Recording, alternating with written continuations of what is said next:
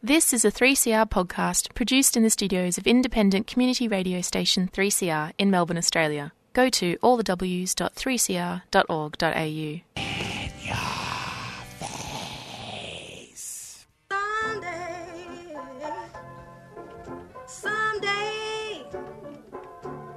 Someday I wanna wear a starry crown. Kanye West there with Ghost Town. It's almost 4:05. You're on In Your Face on 3CR with James. On today's show, Sam Elkin joins us about Change Your ID Day on the 15th of May. And at 4:40, Rachel Payne from the Reason Party joins us to talk about her run for the seat of Menzies in Melbourne against Kevin Andrews, an anti-abortion stalwart for the Morrison government. But Change Your ID Day is on the 15th of May. It's a one-stop shop for trans and gender-diverse people to change their name and gender on their driver's licence, passport and birth certificates in a safe and affirming environment. On the line, we do have Sam Elkin from Thorne, Harbour Health and St Kilda Legal Service to discuss the event. Sam, welcome back to In Your Face. Hey, thanks for having me. It's a great pleasure. I imagine the event on the 15th of May gets pretty emotional for a lot of people when they can finally change their gender identity and name on their birth certificate, for example. Yeah, well, it is a deeply personal thing, changing your identity documents over, and we just wanted to make sure that we could, I suppose, provide a kind of safe and an inclusive environment for people to do that in a way where, you know, we kind of celebrate what we're doing as an important and affirming experience, and I suppose show that there are a lot of us out there and we're all going through the same thing. So, yeah, I think it's a good idea, and, yeah, I've been really grateful to be part of it. So who are the partners in the event and what agencies will be present? So the LGBTIQ Legal Service, which is part of St Kilda Legal Service, is partnering with Transgender Victoria on it to run the event, and it's going to be at the Meat Market over in North Melbourne. There's going to be a bunch of different organisations there, so there'll be births, deaths and marriages, there'll be Vic Roads, DHS, so for people to change Medicare and Centrelink stuff, the Passports Office, did I say that? And also the Victorian Equal Opportunity and Human Rights Commission and Equinox Trans and Gender Diverse GPs will be there. So it'll be a bit of a full-on marketplace. We've got lots of people there, so it's great. So how will the day work? Will people need to make an appointment? So people can just sign up on our Eventbrite page and attend. So it kicks off at 3:30 and it goes through till 6, and people can just turn up and start sort of interacting with the different agencies. We're not kind of sure how it's going to go yet on the day because we've never run one before, so we will have little sort of like sign-up times for the individual stalls if it does get busy. But it's kind of hard to say because it's all a bit of an experiment. Wow. So do other states actually do this, or is Victoria the first? Look, I think we're the first. I'm going to call it. I've never heard of anybody else doing this before. So, yeah, it's something that I've really wanted to push because I had a lot of trouble changing my ID over when I was, transitioning my ID. So I just thought, wouldn't it be great to just have a one-stop shop? So, yeah, it's been a project that I'm very passionate about because of my own difficult experiences. So what were some of the difficulties you experienced? Look, I think that by and large all agencies do try and do the right thing most of the time, and I think when people have really bad experiences, they certainly do happen, but they're outliers. I think that the common problems that people have are having to disclose really sensitive personal information in quite a large waiting room with a lot of other people around. So, just rolling into Medicare and just saying, or what is your business here, and saying, I'm just here to change my gender marker on my identification document, that's going to have people prick up their ears and, have a real kind of nosy at you and see what you're doing. And it's just quite an intimidating situation. And I think a lot of people are prevented from changing their ID because they're intimidated by actually going through that process. And it's not that anybody's sort of trying to do the wrong thing. It's just, I think it's a very personal thing, and, it's not the same thing as registering your dog or something like that. So I do think that it would be good if we could find ways to do it in a kind of sensitive and inclusive way where people can feel like they're going to be understood and can also have their privacy. And I guess it reduces the random factor, all the workers would have been trained to be, culturally and and gender-wise sensitive. So it's not like a lucky dip, whereas it can be if you rock up at an agency sometime. That really just depends on what worker you get. That's right. Yeah, you don't know who you're going to get. So, everybody who will be present on the day will have, opted in to be there. And, I must say, I've had just very great support from all of the agencies. So, people are really keen to find ways that they can do a better job of serving our community, and they've been super supportive. So, yeah, I think we'll have a great bunch there on the day. So how will the event cater for non-binary people? Are we, for example, able to have non-female or non-male specific genders on documents in Victoria like they do in places like Oregon in the US? Yeah, it's a real mixed bag. So certainly you can get an X on your passport. Believe you can get an X on your Vic Roads document as well. There is nothing written on your driver's licence as such, but on the record at the back end. And you can certainly get MX as a title with a lot of organisations now, like Vic Roads, for example. So when you get mail from them, you don't get misgendered. So there are opportunities, but not every organisation offers that at the moment. So I think this is an area that's probably going to change, and hopefully we'll get some uniformity in the next, 5 years or so. But there's a lot of change going on in this space. And I imagine this event actually puts gender diversity on the agendas of agencies, whereas previously they perhaps wouldn't have had on their agenda. And I guess that provides momentum for further law reforms here in Victoria. Yeah, well, that's right. I'm sure many of your listeners will know that the birth certificate law reform efforts have been going on for a long time in Victoria, and I think we're all buoyed by what happened in Tasmania with the positive legal changes there. And I do think that, an event like this necessarily highlights the kind of regressive issues that we have in our Birth, Deaths and Marriages Act at the moment, in that a person has to have, had surgery to their reproductive organs and provide evidence of that in order to change their, recorded sex on their birth certificate or to get a change of sex certificate. So I think that events like this, while not explicitly political in nature, do necessarily, I suppose, bring to the fore some law reform issues that are really important for advocates to keep working on. And there's a big, group of people here in Victoria sort of pushing for that behind the scenes at the moment. So hopefully we do get a change in those laws in 2019. And I guess if people actually have to have surgery in order to actually change their gender on their documents, that really disadvantages people who are gender diverse, who are poor. Oh, yeah, absolutely. I mean, the fact of the matter is that, most of these surgeries are incredibly expensive. They're out of the, financial, dreams of most people who are trans and gender diverse. And not everybody wants surgeries like that. I mean, even for, binary trans people, who don't have a kind of non-binary gender identity, they don't necessarily want surgeries to their reproductive organs. It's very individual. People want different things. There's no one-size-fits-all model, and it's just completely not necessary, and it's completely up to an individual, and you should basically just be able to, get the identity document that matches up with your gender identity, and it should be something that you get to decide yourself without medical gatekeeping along the way, in my opinion. What are some of the outstanding issues legislatively for gender diverse people in Victoria that need fixing? Well, I think the birth certificate law reform issue is front and centre. I think that's the key thing that I'd like to see changed. And certainly, I would really like to see, I suppose this isn't such a sort of legislative issue, but I'd like to see all organisations and agencies, both government and non-government, commit to actually updating their data collection methods, because, they're all over the place at the moment. Every different form is different. And I think we really need some uniformity so that people can actually express their gender identity in the way they see fit. We had Rowan Meages on the show before from Transforming Victoria just a few weeks ago, celebrating the big gender diversity law reforms they have in Tasmania, and you mentioned that before. But I imagine it's developed a huge momentum around the country. It's galvanised groups around the country. Would you say that's the case?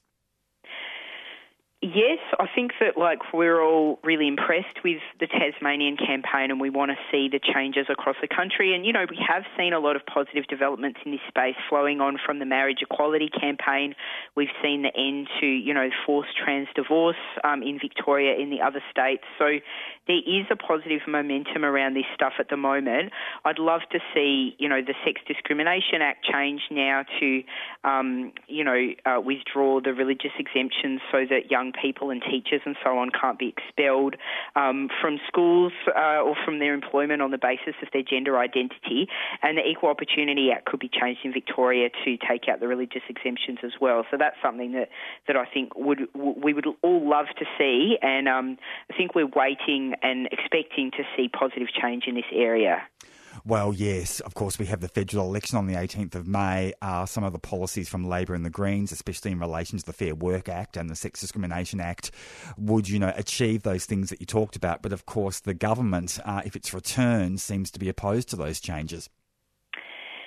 Yes, well, I guess we're all keenly anticipating the election on the 18th, and I guess no matter what happens, whoever ends up taking office on the 19th will be there to argue that the Sex Discrimination Act should be amended to make it more inclusive of trans and gender diverse people and the LGBTIQ community more generally.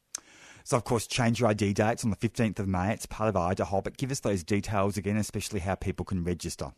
Yeah, it's also part of Law Week as well, which is a Victoria Law Foundation event. So that runs from the 13th to 19th of May, and we're very excited to be part of that. But yeah, if you want to be a part of it, you can jump onto the Law Week website, which is lawweek.net.au, and if you put in Change Your ID Day, you'll find us on there, or it's also on the Thorne Harbour Health website as well. So yeah. All roads lead to Change Your ID Day. Awesome stuff. Sam Elkin, thanks for joining us today on 3CR. Much appreciated. Thanks.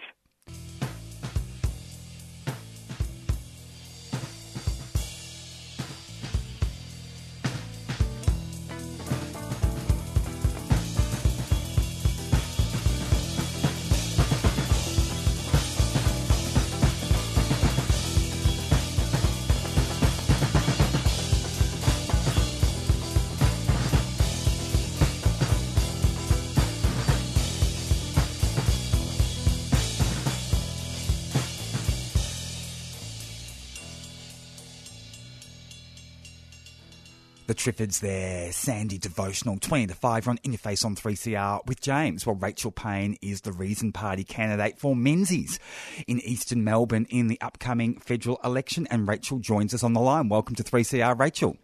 Hello, James. How are you? I'm well indeed. You're running against Kevin Andrews, the Liberal member. How would you describe his policies on abortion? Oh, my gosh. Well, it was actually quite a shock when I started to research a little bit more into Kevin Andrews' positions just generally, but he was pivotal in ending the trials for the RU486 drug that allows easy access to abortions. He also vetoed any sort of plans for the health minister to be able to allow an application to come through doctors. So essentially, he just blocked it generally, even if a medical practitioner sort of said, well, this is okay to do. So, he's an arch-conservative Christian. He has supported and made several public announcements and speeches around his counter effort against the feminist movement, against equal opportunity, against abortion, against homosexuality even. So, and publicly stated that even if the seat of Menzies, which it did vote for a yes, 57% of those in the electorate voted yes, he would oppose that bill. So, of course, the Reason Party has a strong record on abortion. Fiona Patton, the upper house member here in Victoria, actually was a pivotal player in the exclusion zones around abortion clinics being legislated by the Andrews government. Is abortion the main reason why you're running against Kevin Andrews? I think not the main reason, but definitely for me, he's just very anti-women, and especially the plebiscite made me extremely angry, and it was that whole process, the exposure, the fact that it was really public, and it just affected so many people around me as well. And it made me realise that, we don't need to get angry. We need to get in there and start fighting for our rights and be loud and clear. I'm not saying I'm going to get elected, but I'm bloody well making sure I'm getting out there and getting my voice heard. And particularly with Kevin Andrews, he's very conservative. He's blocked a lot of things around progressive voice in Parliament. And I just think he's so outdated, and I think he doesn't truly represent his electorate. And as a woman, I just don't feel represented in Parliament, and I'm sure many people don't either. So I've just put my hand up, essentially. Fantastic. So what are the key policy issues that you're running on, and how do they differ from, say, Labor and the Greens, especially in relation to abortion?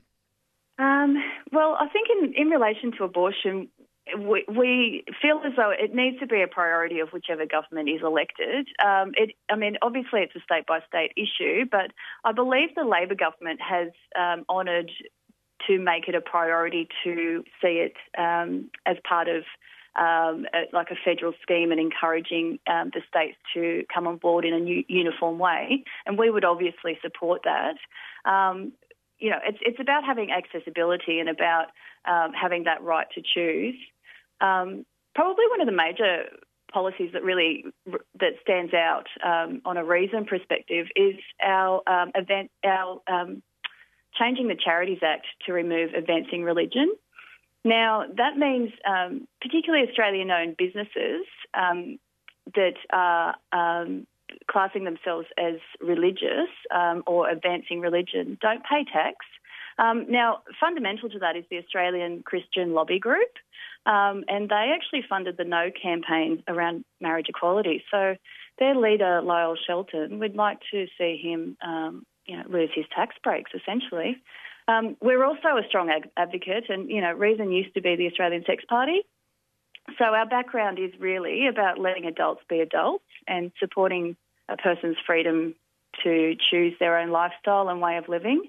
So long as personal freedoms don't harm others and respect others' human rights, people should be included to have freedom from discrimination and exploitation.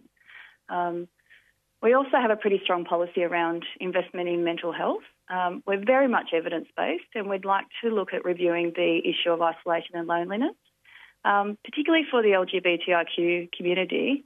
They experience significantly higher rates of mental health and substance abuse issues, and that's obviously because of social stigma and discrimination. But we have a real approach around strategy and evidence base when it comes to looking at support services that would be specific to the community, as well as treating drug use as a health issue and not a criminal one. You mentioned Lyle Shelton before from the Christian Lobby. I imagine he has a fairly close, historically strong working relationship with Kevin Andrews, a sitting member for Menzies. I believe so, yes. The more I dig, the more I'm discovering. But I think they were also quite pivotal in getting is it the Family Council of Victoria that did that tour of the anti-homophobia policies in public schools, especially, and claiming there was sort of an indoctrination going on of students. So, it's pretty vile stuff. So what are the issues that are coming up in Menzies when you're out and about on the hustings? Do people say to you, for example, that they're tired of Kevin Andrews and they want to change? Yeah, I'm finding that people are quite engaging, which is really nice, and I think that there's been quite a bit of a shift in the Menzies electorate. So they've sort of lost down past Croydon Way, and they've gained sort of the top of Warrandyte and Eltham.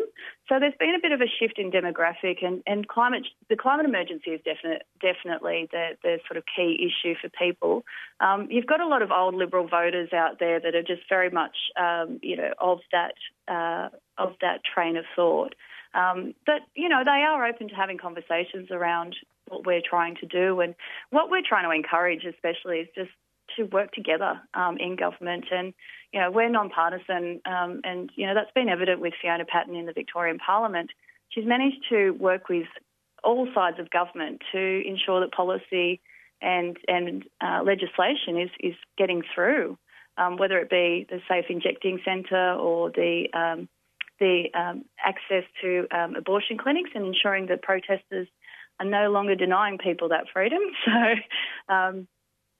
she's been pivotal in making sure that we do work with all sides of government. And I think that people appreciate that we're not going, hey, we're this side or we're that side. We're saying, well, we're pretty much in the middle here. Our policies are quite intensive on being free and being open, but we're evidence-based, and we will support whatever the evidence sort of directs us to for the greater good.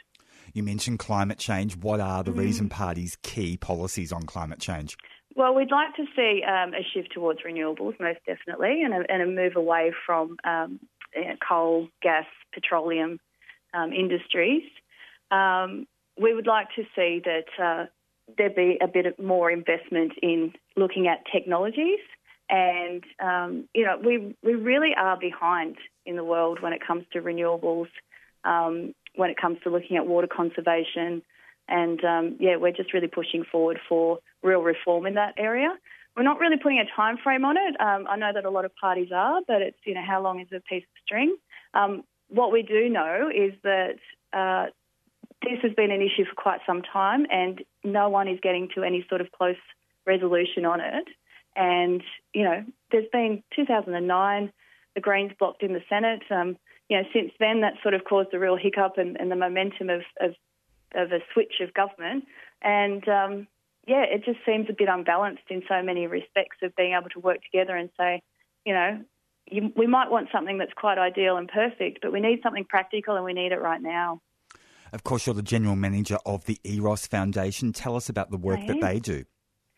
So we are an industry association and lobby group for adult retail and wholesale, entertainment, anything that's goods and services related really in the adult industry. So some of the work that we do is mainly around discrimination of small business. A big case study that we did recently was around banking discrimination, and that sort of led to reviewing all banks' policies on how they deal with the industry. I mean, we're talking an adult retail store, for example, and, mum and dad stores, really, and, the bank would turn around and say, well, we're not dealing with you anymore. You're the sex industry. It's like, well, hang on. Banking is an essential service, so it's a necessity, and we sort of put it to them, and we got the support of the Small Business Ombudsman, Kate Carnell, which was great because she essentially just came out and said, well, it's a bit rich that banks are having these opinions on what is morally appropriate for people to be selling or buying. And we managed to get a review up that saw a lot of the banks sort of turn and change their policy on who they would lend to and review that. I've also, we've been working quite closely with what's been happening with the TGA and amyl nitrates. And, again, that's something that Reason has also supported is looking at allowing adults access to adult product. So we're just sort of advocating for access to, a product that is used widely in the community. And, the TGA wanting to review it to reschedule to potentially a Schedule 9. Now, the public hearings around that have been quite eccentric and quite robust, and the response has been quite amazing to see, how many people have actually stood up and said this is not okay, this is discrimination. So it's been interesting to sort of look at those sides of things. To what extent does the Eros Foundation do policy work around the brothel industry? A little bit. So I'm working with some of the Victorian licensees. I do represent a few brothels in the ACT and in New South Wales and escort agencies as well. So essentially the work that I do with them is looking at, well, particularly in Victoria, we're anticipating that there will be a review of the sex work legislation and just looking at, this legislation has been around since, I think it was 1991, 92 from the top of my... Which is the licensing system that we have in Victoria. The licensing system in Victoria, yeah. Now, we believe that decriminalisation is inevitable and will be something the government will want to look at. However, where we're anticipating there might be a bit of... the first step will be a review of the legislation currently as is. So, we're looking at... This legislation was pre-internet, so, the rules and regulations around advertising are quite archaic. The fact that these businesses, if they can only operate one business... the licensing fees that they pay are quite high, and the regulation and the red tape that they are operating under is very restrictive. So, we're just sort of looking at what areas could be reviewed and treating adult businesses just like any other business. Fair enough. To what extent is there a place for a national legislative framework regarding the decriminalisation of sex work? Yeah, that's an interesting one because I've always thought that there could be a national level for that, and I think that would be something that would be that probably should be implemented. It is state by state, simply because in some states it's considered criminal under criminal law, and that's where we need to see a real shift. Whether it be something that is nationally looked at and reviewed, and on a national level, it could be looking at, this is discrimination on a person's occupation and trade, and inevitably that means that work shouldn't be considered a criminal offence, even if it's something in the sex industry. I think those rules and regulations are quite outdated, and I don't think that really stands up. But when it comes to looking at it on a federal level, I just don't think the government would be brave enough to do that. So how will your preferences flow in Menzies? What preference deals have you done? Well, I didn't really have any conversations around preferences, but I just sort of looked at, with reason, we always just try and preference with like-minded parties and parties that would probably support our policies and where we're trying to go. In Menzies, there is Stella Yee is running for Labor, and I'm obviously preferencing her next. After that is Robert Humphries from the Greens. The reason that was that's what we supported was essentially Stella is a young progressive woman in getting into Parliament, so I wanted to support that more so than Robert Menzies is a retired man, and he used to be a Anglican minister, I believe. So you have someone called Robert Menzies running for the seat of Menzies? No, Robert Humphries. Oh, okay, gotcha. From there down, I think we then went with. Oh gosh, now you're testing me. Have you put Kevin Andrews last? We didn't actually put him last. We had to then think about, we've got the Labor DLP and we have got Australia First. So it was a bit of a mixed bunch at the end. But I think we put Kevin Andrews before we put Clive Palmer's party, Australia First Party, and the Labor DLP, simply because they're quite extreme in their presence. Yeah.